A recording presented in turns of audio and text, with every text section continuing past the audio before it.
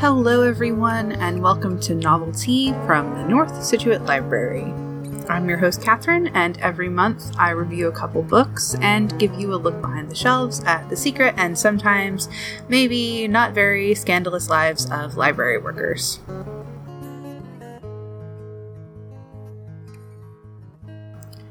Today I'm reviewing Blotto, Twinks, and the Maharaja's Jewel by Simon Brett.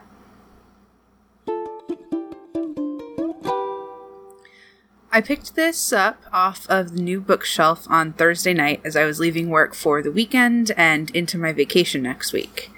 It's part of a series and, it's actually a complicated genre. Wikipedia says it's a farcical whodunit, so it's a humorous mystery / satirical portrayal of the British aristocracy just after World War I. Blotto and Twinks are a brother and sister who get into adventurous scrapes.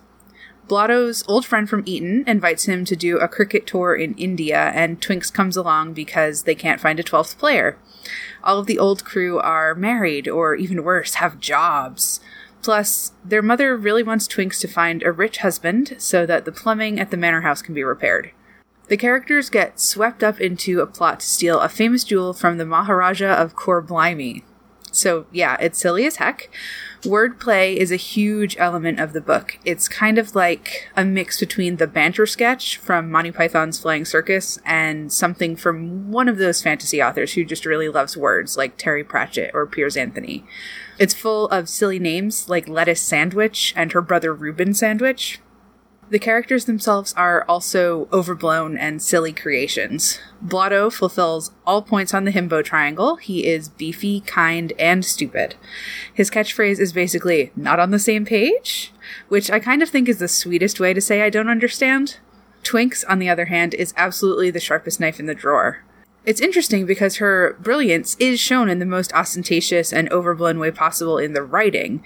It's constantly reminding us that she speaks dozens of languages and is reading Nietzsche and Confucius in the original languages and can compare editions. But at the same time, the character absolutely fits into the frankly vacuous aristocratic society that she's living in. She's not an outsider for her mind, and she thinks very highly of the people around her. So that's probably the most interesting choice in the book. There is some excitement and daring do in this book, but it's always tempered with way more humor. I won't spoil it, but I cracked up at how Blotto managed to escape a hungry tiger towards the end of the book. There are a lot of great things about this book, but one of the things that I think is really funny is the testimonials on the back. They're all about the author, Simon Brett, but they aren't about this series. So they give the impression of just like a very great but serious detective story. And then you read the book and it's like I described, 10% mystery, 90% comedy. From where I'm sitting, that's a really weird way to sell it. Mystery isn't my genre at all, so I'm not interested in Brett's other work, but there is a chance that I'll read the rest of the Blotto and Twinks series because it cracked me up. It's really clear all the way through that Brett is having a blast writing this nonsense, and that's really what I need from an author. Blotto, Twinks, and the Maharaja's Jewel is available at the library in print, and there are other Blotto and Twinks stories available as ebooks in the eZone, as you like it. I'm probably going to read another one on my vacation. Hi everyone, it's Miss Elise here to update you on everything that's going on at the library for children and teens. I hope you are all having a good last month of summer and are staying cool through these dog days of August. It's been pretty hot. Speaking of summer, we have recently wrapped up our summer reading program. It was so great to have so many kids and teens participate in our reading challenges this year. And it was really wonderful to see everyone at our outdoor programs. I'm hoping that you all had as much fun as I did. I would also like to give a shout out to all of our teens who helped out this summer and created a fun outdoor escape room. Kylan, Catherine, Luca, Sarah, and Samantha, great job. I would also like to once again thank everyone at the library for helping to make our summer reading program so successful. Laurel, our resident designer, made some cool displays, and if you haven't had a chance to stop by and see them, please come take a peek before we switch everything up to fall. Also, a big thank you goes out to Navigate Credit Union and the Josephson family for their generous donations. Before I tell you more about our fun summer and upcoming events, I would like to tell you about an awesome graphic novel I just read recently. So, Fun World by Yehudi Mikado has it all. An amusement park, crazy roller coasters, a brilliant gamer named Javi, and wacky aliens who want to take over the Earth. It starts out with Minky, captain of the Devastorn 5, and his crew, as they have once again tried and failed to conquer a planet. Minky is determined to show everyone, including the Queen Val of the Gonsoul Imperium, that he is not a failure, and decides to try and conquer Earth, which has never been done. They land at Fun World, an old amusement park that is being redesigned by Javi's dad. Javi uses some quick thinking to convince Minky that Fun World is the whole Earth, and gets them to use their tech to turn the once defunct park into a thrill-a-minute place for adventure. However, there are other aliens that might have Earth in their sights. Will Javi and Minky be able to save the world? Read Fun World to find out what happens. This was a fun graphic novel. The characters are completely zany, and the story is pretty funny. I kind of wish I could visit Fun World. Fans of Apocalypse Taco, Fluffy Strikes Back, and The Bad Guys might want to check out this graphic novel. And we have a copy here at the library, and it's in the new graphic novel section. This summer was a lot of fun, and there were a lot of great events. Our tailgate party to wrap up the summer ended up being a little wet, but luckily the rain didn't scare Dell's lemonade away. We did end up having a sunny day for the outdoor escape room, where our attendees had to find an object and get away from the gazebo in 45 minutes before Bigfoot came back. Well, our brave adventurers made it out in record time. It only took them 15 minutes to solve all of the puzzles and get away. So they did a great job. We also got some awesome new kits for the summer, and we will be adding some new ones in the fall, so please keep a lookout.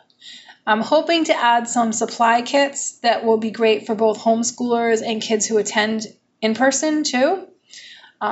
If any of our homeschooling families have any gently used curriculums that they're thinking of moving on to somewhere else, please consider donating to the library so they can be shared with other families. And we're trying to build up a homeschooling section, so anything would be great. We have some exciting programs coming up for the fall, including a fun book art program for teens and tweens, grade 6+ on August 24th at 11:30. At the library picnic table, we're going to make hedgehogs out of old, used books. Also, save the date for a great STEAM craft for kids 8 and up on September 15th at 4. We'll be making inflatable critters, which will be a lot of fun. And Storytime registrations will be opened on September 1st for both preschool-aged and toddler sessions, which will start in the third week of September. So we can keep all of our littles safe. The story times will be outside for now, and we'll have a 10-child limit, so registration will be needed ahead of time. I hope that I'll see all of you soon, and if you have any questions or you just want to say hello, please reach out to me. You can contact me at elise@situatelibrary.org. Enjoy the rest of the summer. And I wish all of the kiddos and teens a safe and fun back-to-school time. Have a great rest of August. Bye! Now for our little peek behind the shelves. I talked to Sue this week, and I learned something really troubling. It seems like maybe we all met Bill in one of his worst moments. She and Carlo argued over the weekend. Bill's my best friend.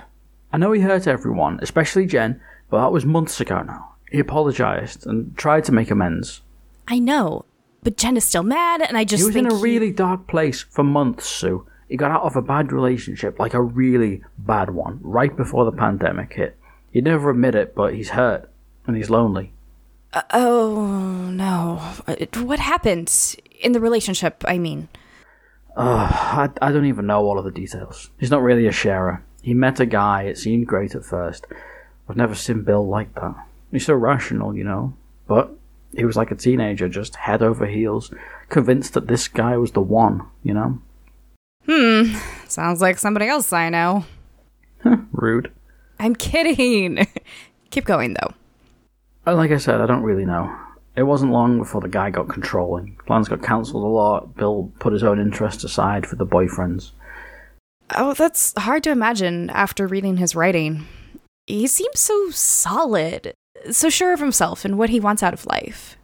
Yeah, exactly. I don't know how bad it got. I just know I'm glad Bill got out of it. Me too. But holy cats, it was a bad year. The only reason we came to the club at all is because he was burying himself in his work, you know? It was the only thing I could think of to get him to meet some new people while we were still locked down. That makes a lot of sense. It puts a lot into perspective. Oh, yeah? Yeah, I mean, I can't imagine anyone would be so mean if there wasn't a really good reason. I'm sorry, babe. I know you wouldn't be friends with a bad person. I've been really unfair. It's okay, but can we please just hang out with him? I don't want to be that friend, you know, the guy who starts dating someone new and just loses track of everyone else I love. Of course. Everyone deserves a second chance. Thank you. But do you think we need to warn anyone about the guy?